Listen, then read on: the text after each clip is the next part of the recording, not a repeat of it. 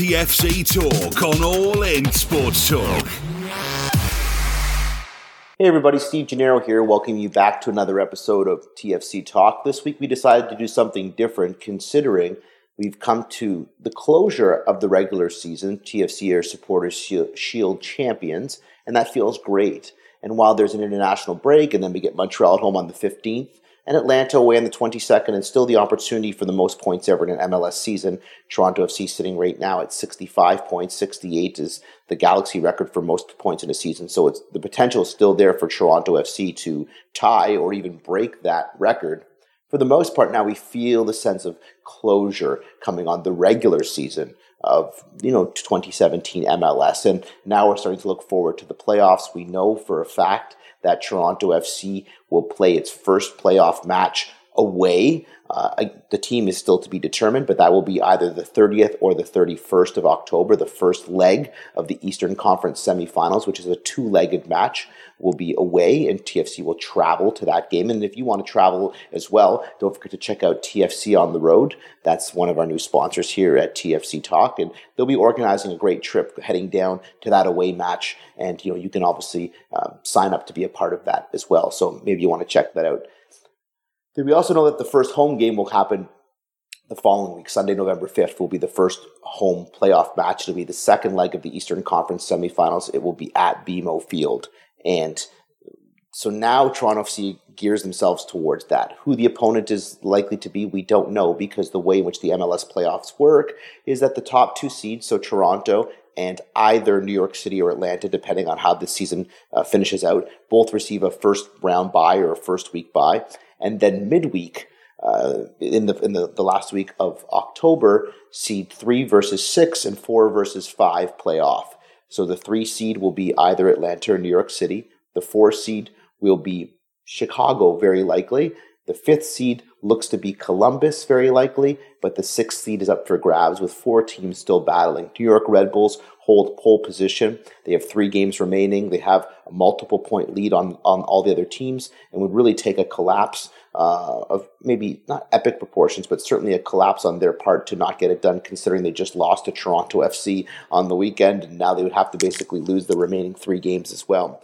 But they have some tough matches ahead of themselves. Nothing is easy for the New York Red Bulls going forward as they play all teams in playoff contention, 2 teams above them and 1 team below them. But if it's the Red Bulls, then so be it. If not, it will be one of Orlando, Montreal, Philadelphia, all in New England are all sort of mathematically still in it. So whoever the 6th seed is plays the 3 seed. So we're looking at a matchup maybe between City versus Red Bulls. That would be very exciting. Or maybe Atlanta versus Red Bulls or Orlando, and that would be very exciting as well too. There's a little bit of rivalry element that could be in there. After that, that's a single game elimination, knockout elimination that happens midweek. So 3 plays 6, 4 plays 5, and a single game elimination.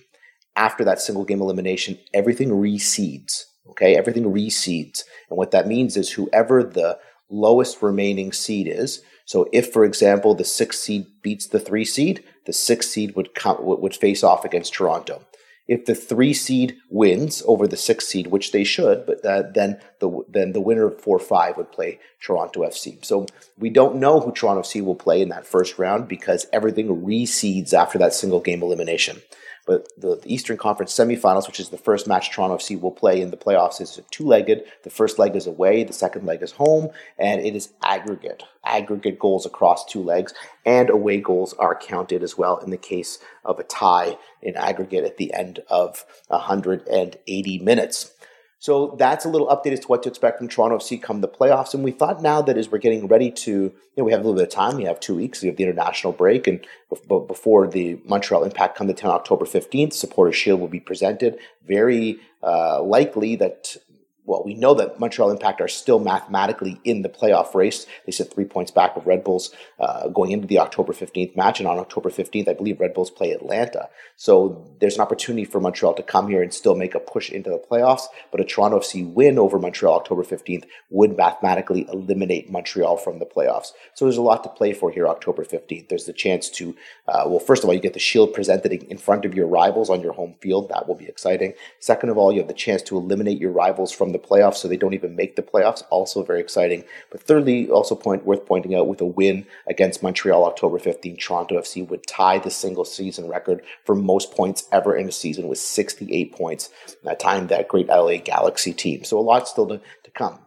But why don't we take a walk back before we go forward? I thought for today we can hear there'll be some audio from Greg Vanney as well in here today. You hear his thoughts at the Kia Training Ground, just about clinching the Supporters' Shield, about looking forward to October 15th against Montreal, some status updates, players going away on international duty and health and what's up with Javinko and all that kind of stuff.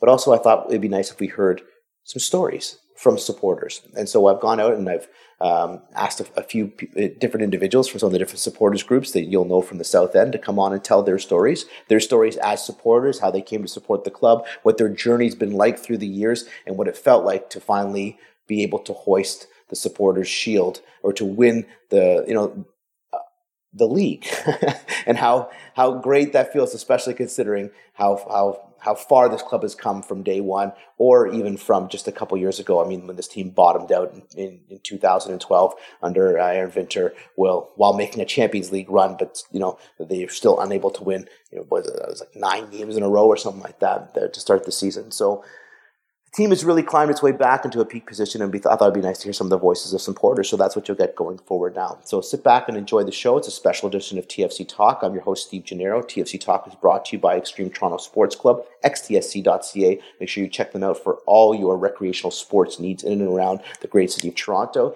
And also brought to you by tfcontheroad.ca. Make sure you check them out for travel arrangements, busing, tickets, hotels, travel with other supporters, down to TFC's away playoff matches for both the Eastern Conference semifinals and the Eastern Conference finals, and you can do that with tfcontheroad.ca. Okay, I'm Steve Gennaro. This is TFC Talk, and until next time, up the Reds.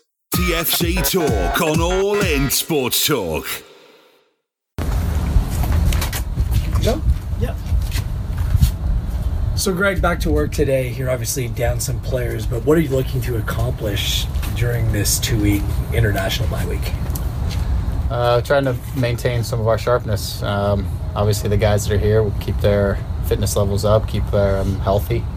We've got a lot of our defenders here, so we can obviously tactically work on some things, and the guys that are here just keep them going. So we'll push them from a competitive standpoint. Again, challenge them to be sharp and to think, and we'll cover some things, but we've got a fair number of guys gone, so to go over any broad tactics is probably not our most top of our priority list here in the next few days anyway.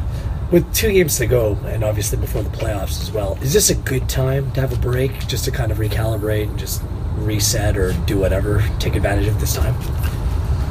It is what it is. I don't know if we can say it's good or bad. It's I like the rhythm of playing at least once a week. I think we have a good routine with that, and the guys are locked in on that routine. To have guys go away and play in such big games right now it's good. It's exciting for them, but it's also it's not easy to have your attention on two things that are highly important at one time in the year. And so I think that's always a challenge as we get down the stretch in the playoffs or close to the playoffs and international breaks, especially when World Cups are on the line and everything is kind of playing out here over the next few weeks. So again, it is what it is. We manage it. We never, look at it as a big burden. We look at it as something we have to deal with, and we train accordingly.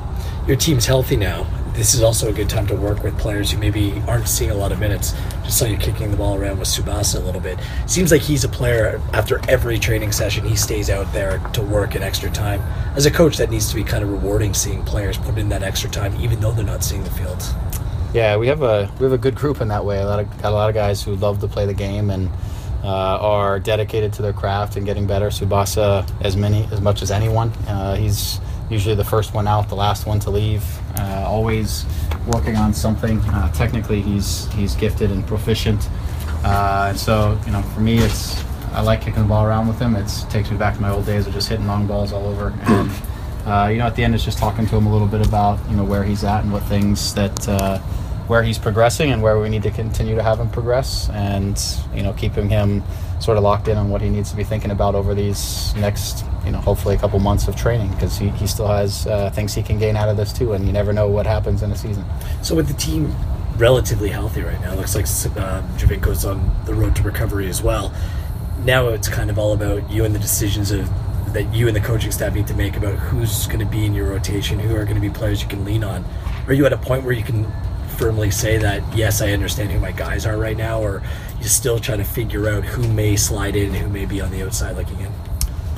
We have a good sense of it. You take that in your assessments over the entire year, and how guys perform in different situations. Sometimes guys start better than they come off the bench, and vice versa. So we've obviously taken note a lot of that, but also it comes down to form, and even though we're at the tail end of the season, we still have a couple months left in the season, and the form of individual players can sometimes change over the course of a couple months. Guys can start coming into training and start really lighting things up, and so I think you have to keep an open mind. But I think the point of the regular season, amongst all things, is also to really assess the team and see how much guys have progressed and where they are when you get down the stretch, and who you feel like you can rely upon in any given situation.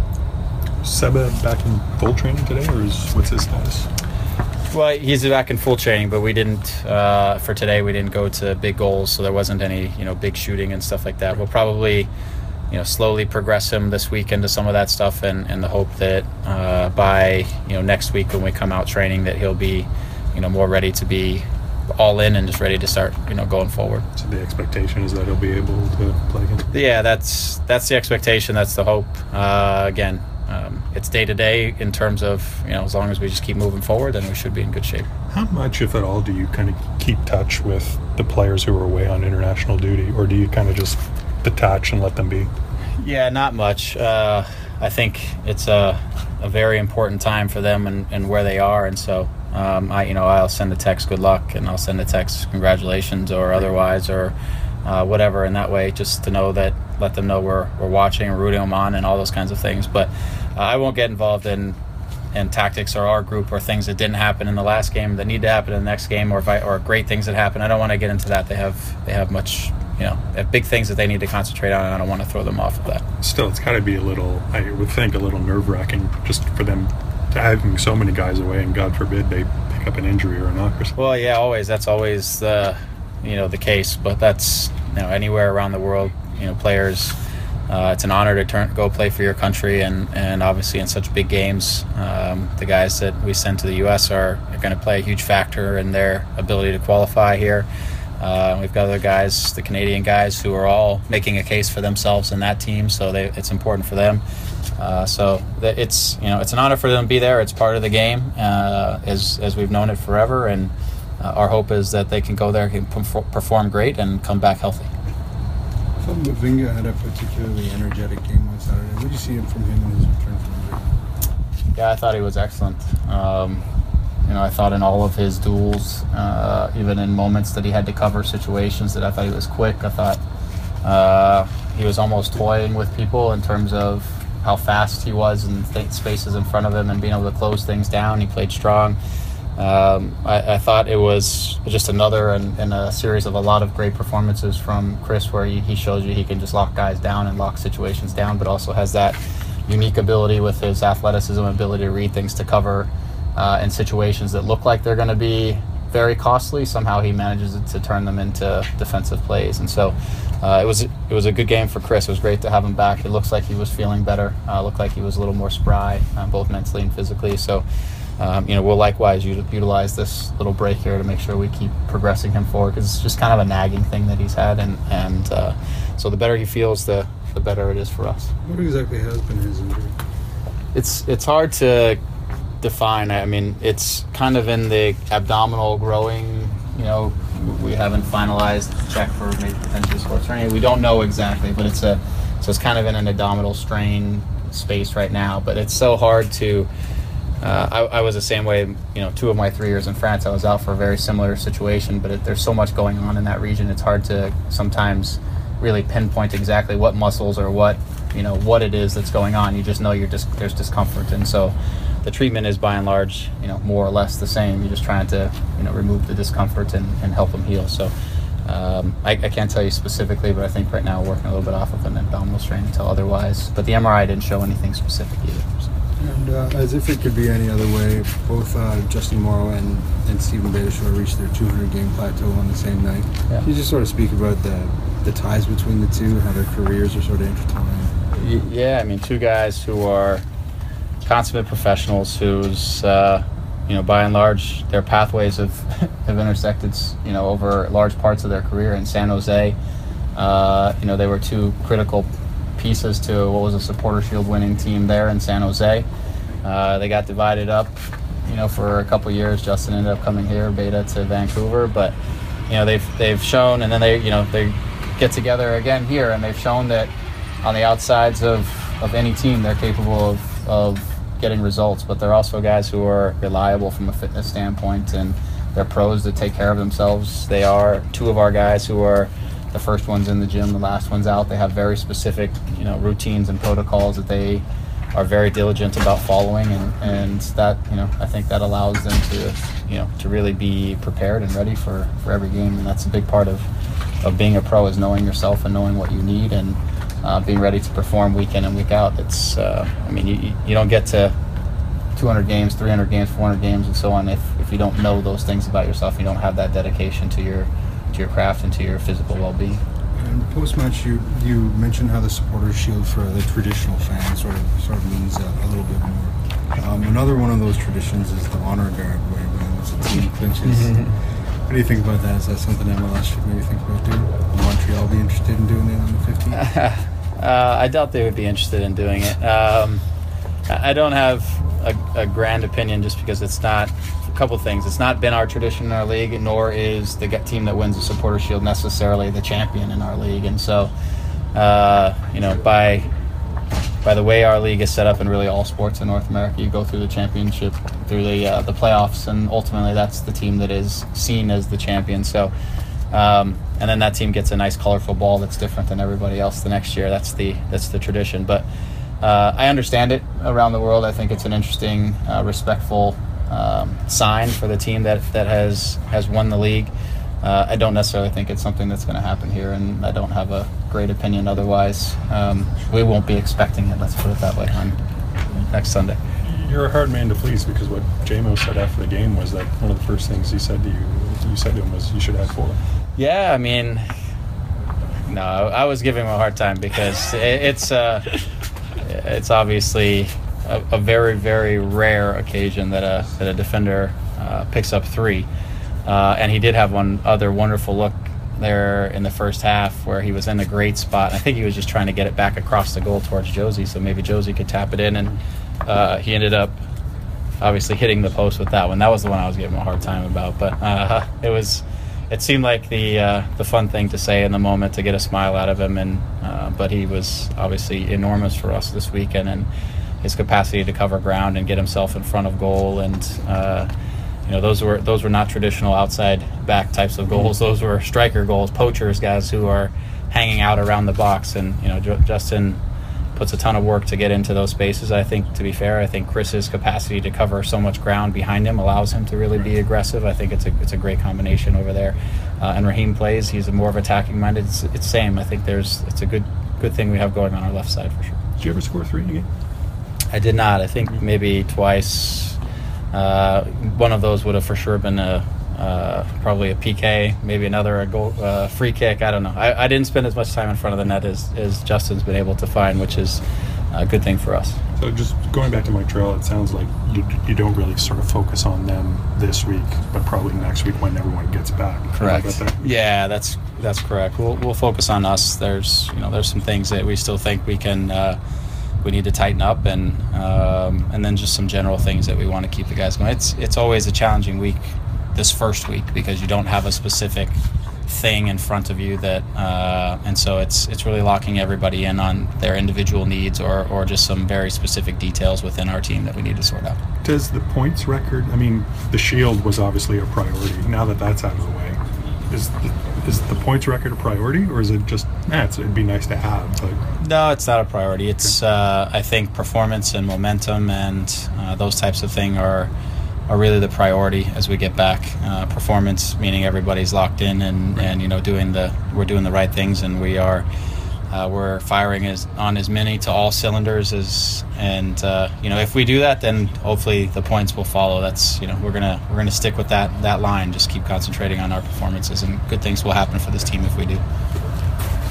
Thanks, Coach. Thanks, Greg. TFC Talk on All In Sports Talk. All In Sports Talk. 24/7 Sports Talk Radio.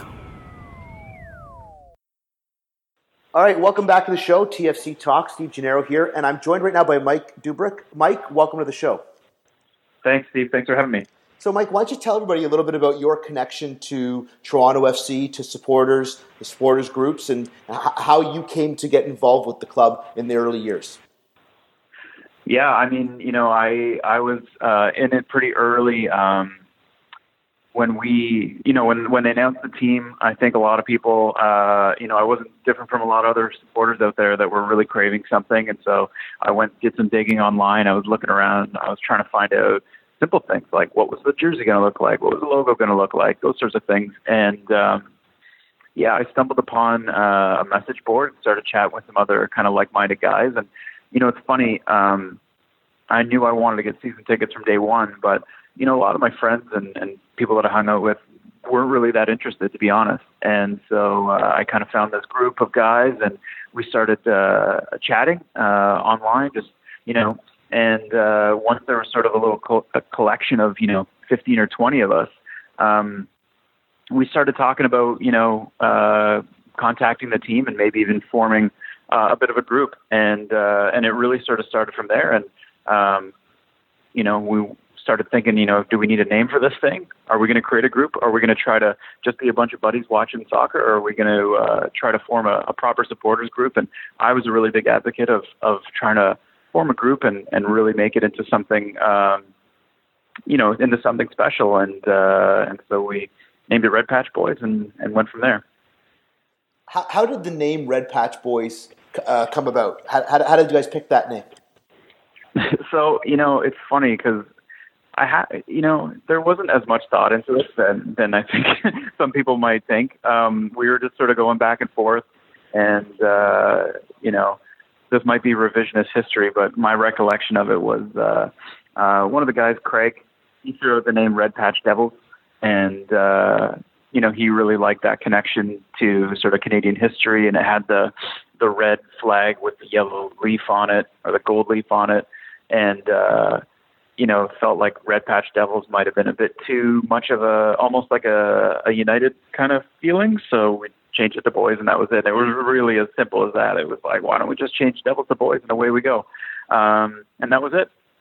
Now the South End is hopefully united. There are multiple supporters groups across the South End. Red Patch Boys occupy both corners of the south and the west end of the station of the stadium itself. But it wasn't always like that. So how did you get situated in BMO, and what were some of the early days like for the supporters group of Red Patch Boys?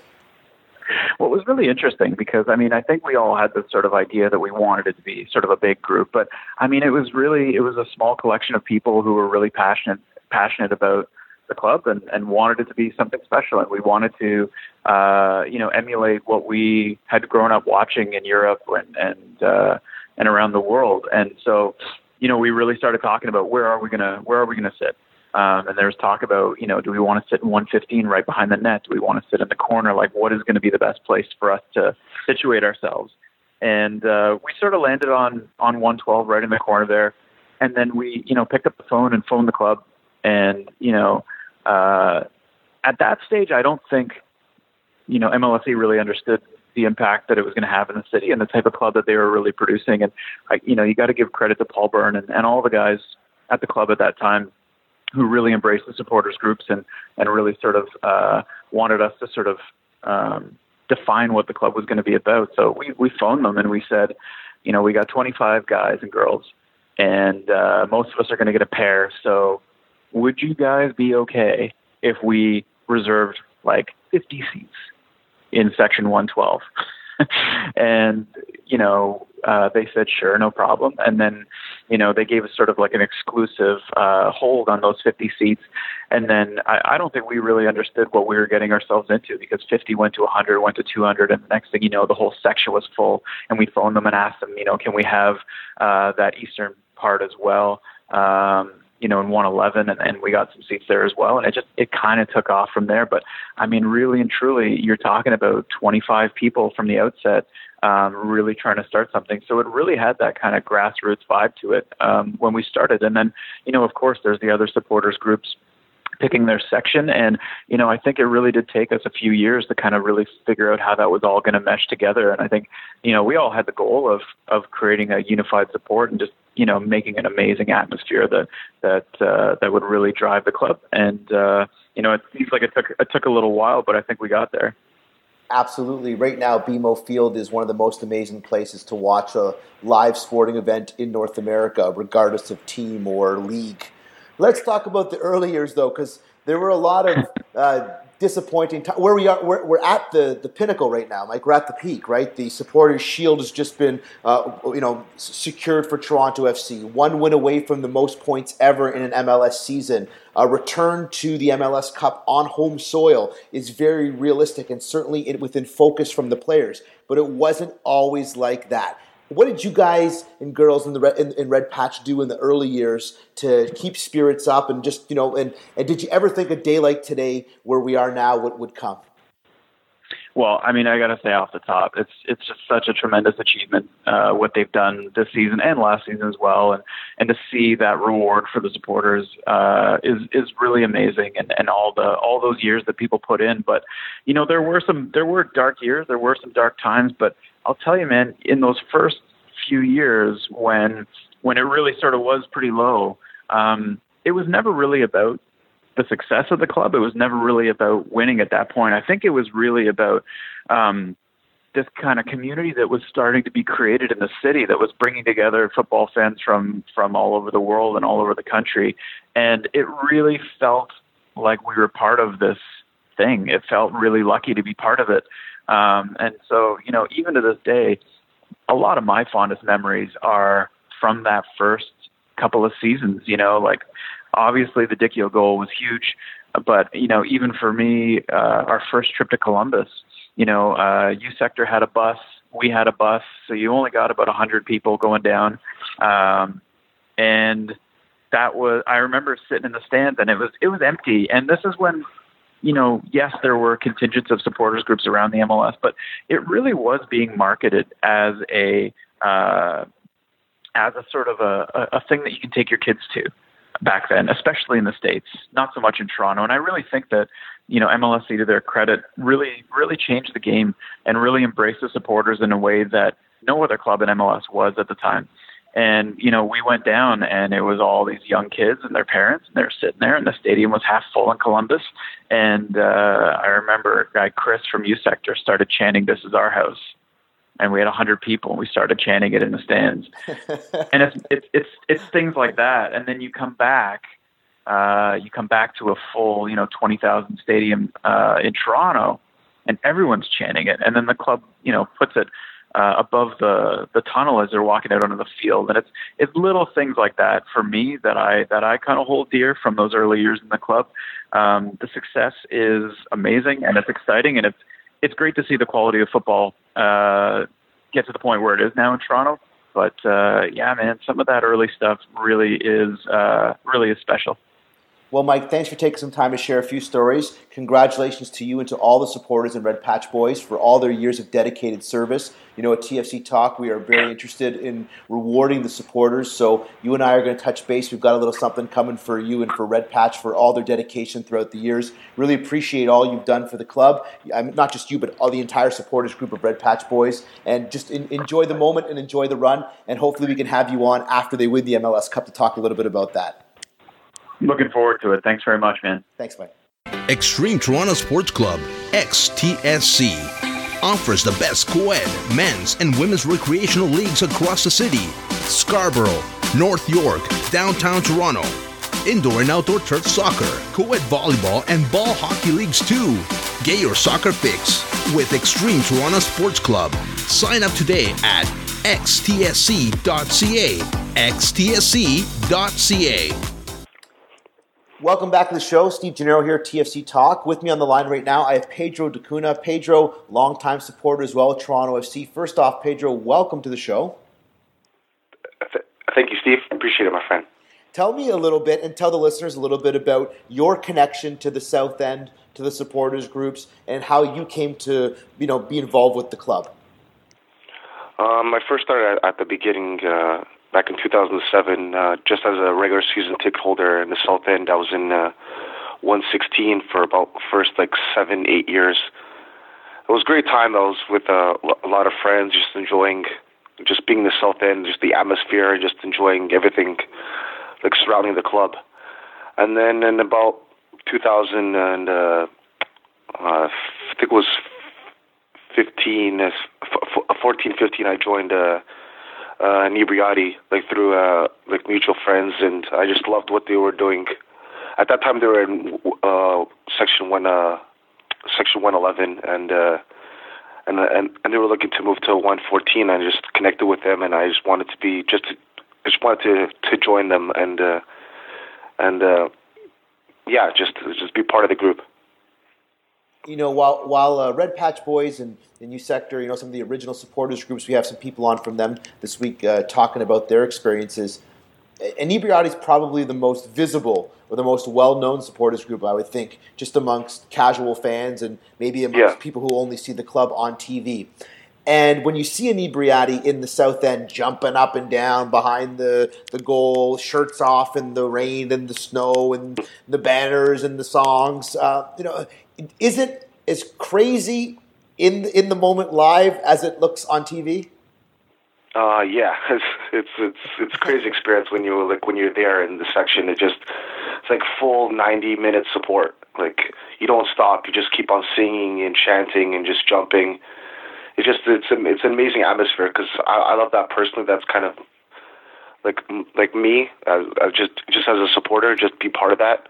And the guys are just amazing. Just a group of for me, these guys are like family to me, and just to be part of that group and just them bring me in from the beginning. It's just been unbelievable. So I'm grateful to be part of the group and just support Toronto FC. Tell me a little bit about the love and the passion for the club that Inebriati has. I want to focus on that. That's the part, Pedro, you've spoke to me before. You followed me on Twitter for a while. I followed you as well. You know that I've always supported Inebriati. And my reason for supporting Inebriati through whatever political things have gone on in the past is I know how much that the members of this supporters group love Toronto FC. And I respect that, and I'm a little bit envious, actually, of how much you as a group love the club. Tell me a bit about that love and passion for the club.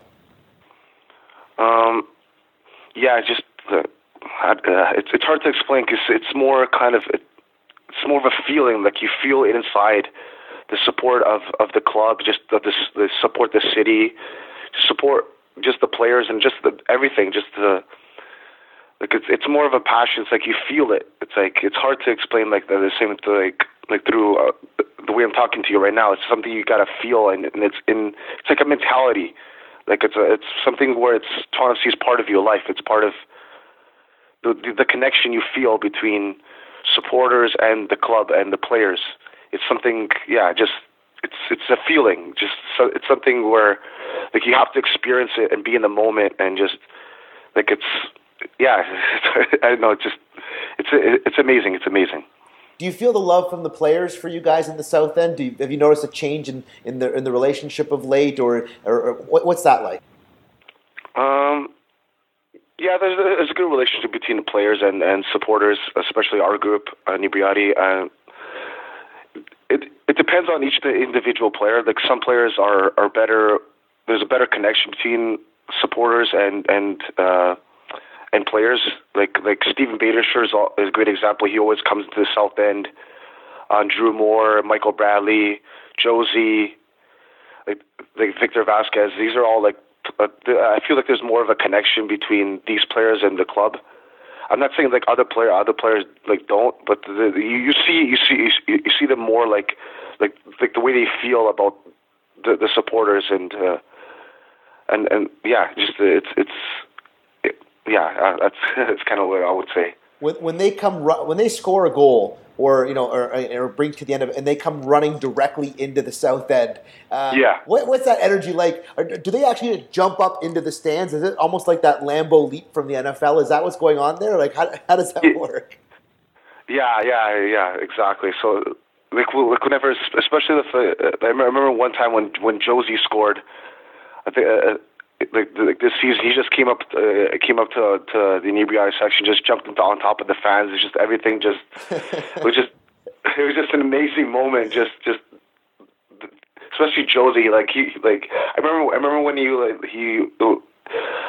did an interview with Christian Jack at the middle of the season, talking about how, like when we had those kind of sanctions and everything, and how much support he showed us. We knew Inebriati be there for us 100%, and how much when he was talking about that, and how much our group specifically meant to the players. So that meant a lot. Tell me about the feeling of winning the Supporters' Shield. What did that moment feel like? I was up in the press box. I actually walked outside so I could hear and feel the emotion of the stadium. It was rocking. The press box was actually shaking from the people jumping up and down in the bleachers on the west side there. And the noise was electric. I had my camera out so I could video the audio of it, and just the south end was bouncing. Tell me about that moment of winning the Supporters' Shield. Oh, it was unbelievable. What a game that was, full of emotion. Like when it's like to finally win the Supporters' Shield, to be the best team in the league.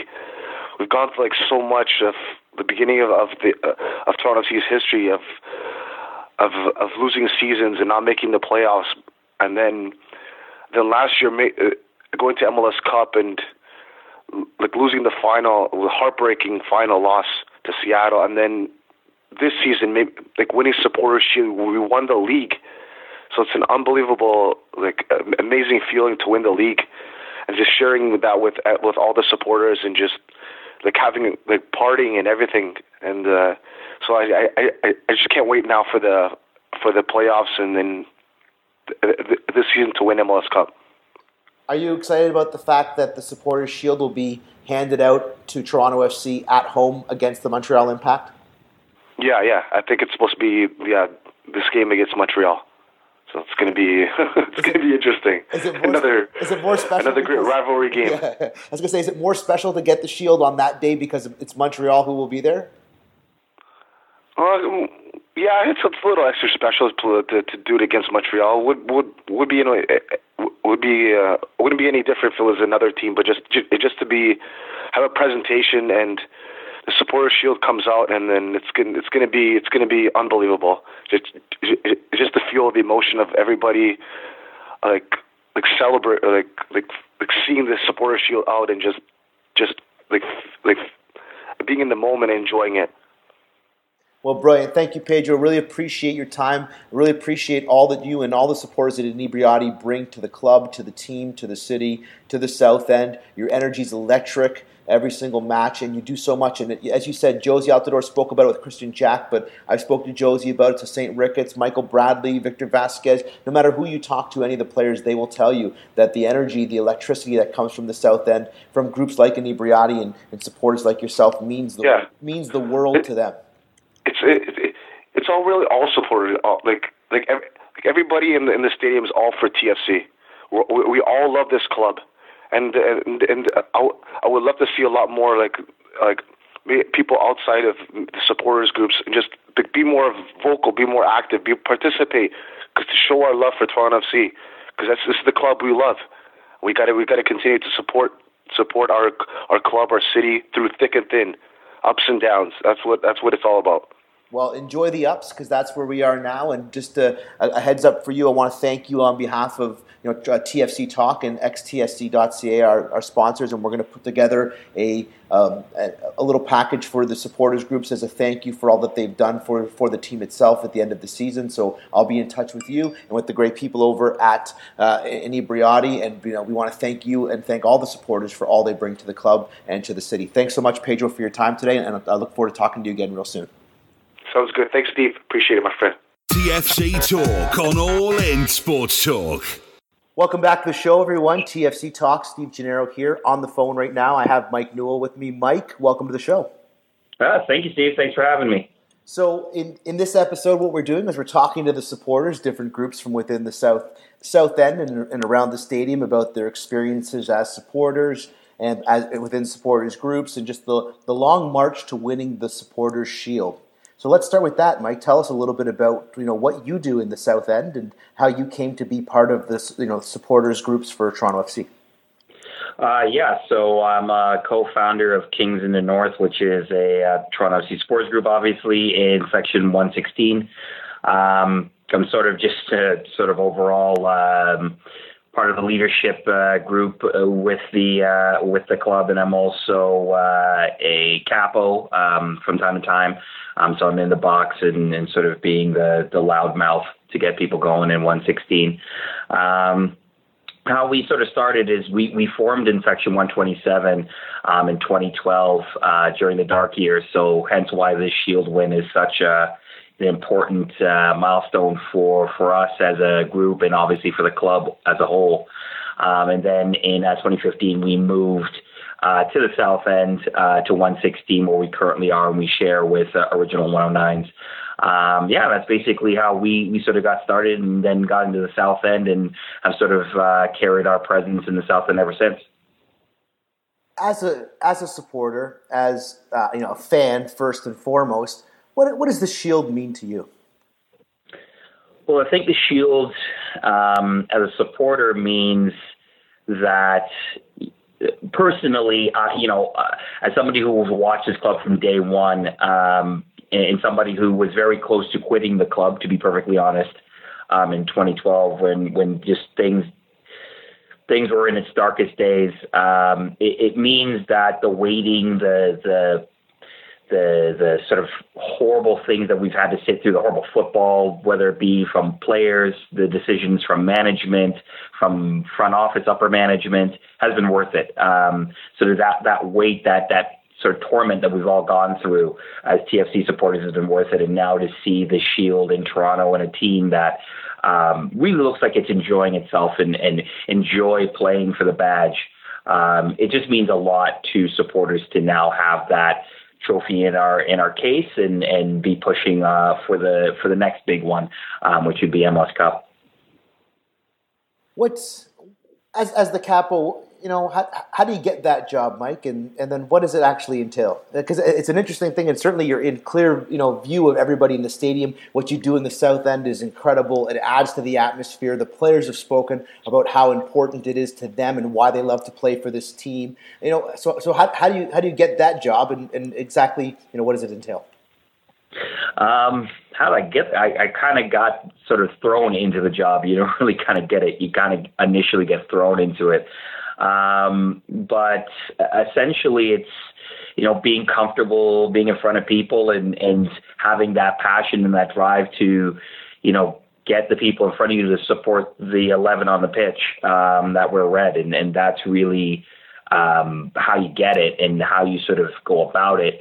And, in terms of, really driving the team, the whole purpose of the capo and the whole purpose of the job, in my opinion, is really to, spur on the team, especially not just when they're winning and everything's great and, everything seems to be going to plan, but in those moments where the team seems to need a pickup, that's, when we need to, as supporters, pick up our voice to bring the team along. And that's sort of what I think a part of the capo's responsibility is to keep supporters in it, even when things don't look so great. And sort of my biggest memory of that obviously is last year's East semifinal where, you're down, you start down, and then you go up, and then you're down again. And then it's that critical moment to get everybody back into it and back up, so that we can push the boys forward and get a win. What is it about Kings that makes them unique as a supporters group? I had someone from Red Patch on and someone from Inebriati on, and they're probably two of the most well-known supporters groups with Toronto FC. Red Patch, because of I think their early stages and their role in the beginning days, and of course Inebriati tends to be the most visually known of the supporters groups. What's it about Kings that makes you unique and special as a supporters group? I think what makes us unique is sort of we're in a position where we kind of straddle both worlds, in the sense that we're a tight-knit family. A lot of the people that were in 127 and formed with us have moved with us to the south. So they've sort of shared the nomad experience that we've had. But I think what that has enabled us to do is have a unique perspective on support, in the sense that, a lot of our people are football people, in the sense that they watch the game, they're passionate about the game. They chant not just, obviously, all the chants that we do in the South End that all the groups know and do, but, a lot of the chants that we sort of come out with are sort of out of the blue. They come out of the blue in the sense that they're responses to what is specifically happening in the match itself. So sometimes, yes, we'll go a bit off tangent in terms of sort of what's happening in the South End, because our natural sort of way of chanting, at least when we started and it's sort of carried over, is to chant about stuff happening directly in that match at that very moment. We're sort of also in a bit of a unique position, because the players warm up in front of us. So a lot of the times, the supporters in front of us, or the supporters in our section, will start chanting directly to the players warming up, obviously to recognize them and to give them a boost as well. So in that way, we're sort of unique in the sense that, we're very much in the game and we'll chant to sort of what's happening in the match, as well as sort of all the traditional chants that go with being in the South End and the work that both Red Patch and Inebriati and Youth Sector do as well. Tell me a little bit about your relationship with the players, Kings, and the players itself. What's that relationship like? It's really evolved over the last couple of years, especially as we've moved south. Because they warm up in front of us, a lot of them so we sort of get to almost sort of talk to them sometimes as they're warming up, which I know you're not always supposed to do, but that banter goes back and forth. It's just sort of a natural thing that happens. And obviously, post-match, as the players sort of do their rounds with all the supporters, there's definitely a strong bond with some of the players there. We've had players come out to away viewings and pub nights, you sort of build that relationship there with some of the players. And, I've gotten to know some of them on outside of the stadium as well. And when you get to know them, you realize they're just, on top of being great footballers and stuff like that, they're great people. And I think that's part of the reason the club has sort of had this great turnaround, is that you have such great people that are involved in the team. That sort of typifies the relationship between Kings and players right now. Well, Mike, congratulations to you and to all the supporters in the South End, to everyone at Kings for all the work that they do. I think I've mentioned to you before, but just again, we would like to recognize all your hard work and all the great work that you do to bring to the atmosphere, to support this club, your love for the club, your love for the city, and what that means to Toronto FC supporters everywhere around the globe. And so TFC Talk and xtsc.ca, Extreme Toronto Sports Club, want to thank all the supporters, and we'll have an event a little bit later on towards the end of the year that we would like to have you at to celebrate you and your group and all the great work they do. So thanks again, and congratulations on winning the Supporters Shield. Awesome, Steve. Thank you, and thank you for the great work you do with the show. You definitely are one of the media people that we really lean on to bring us news from the club. So thank you. I appreciate it, Mike. Talk again real soon. Cheers. TFC Talk on All In Sports Talk. TFC Talk with MLS and TFC journalist Steve Gennaro. TFC Talk is what you've been waiting for. More Toronto FC every single week. Practice reports, one-on-one interviews with players, coaches, executives, club alumni and insiders, and match day coverage of Toronto FC. TFC Talk can be heard on All In Sports Talk's free app or TuneIn station and is simulcast on Waking the Red. You can also listen to past episodes of TFC Talk on All In Sports Talk's iTunes, Stitcher, and SoundCloud channels. Be sure to follow Steve on Twitter @_SGennaro and listen to TFC Talk every week. Up the Reds! Up the Reds! Up the Reds!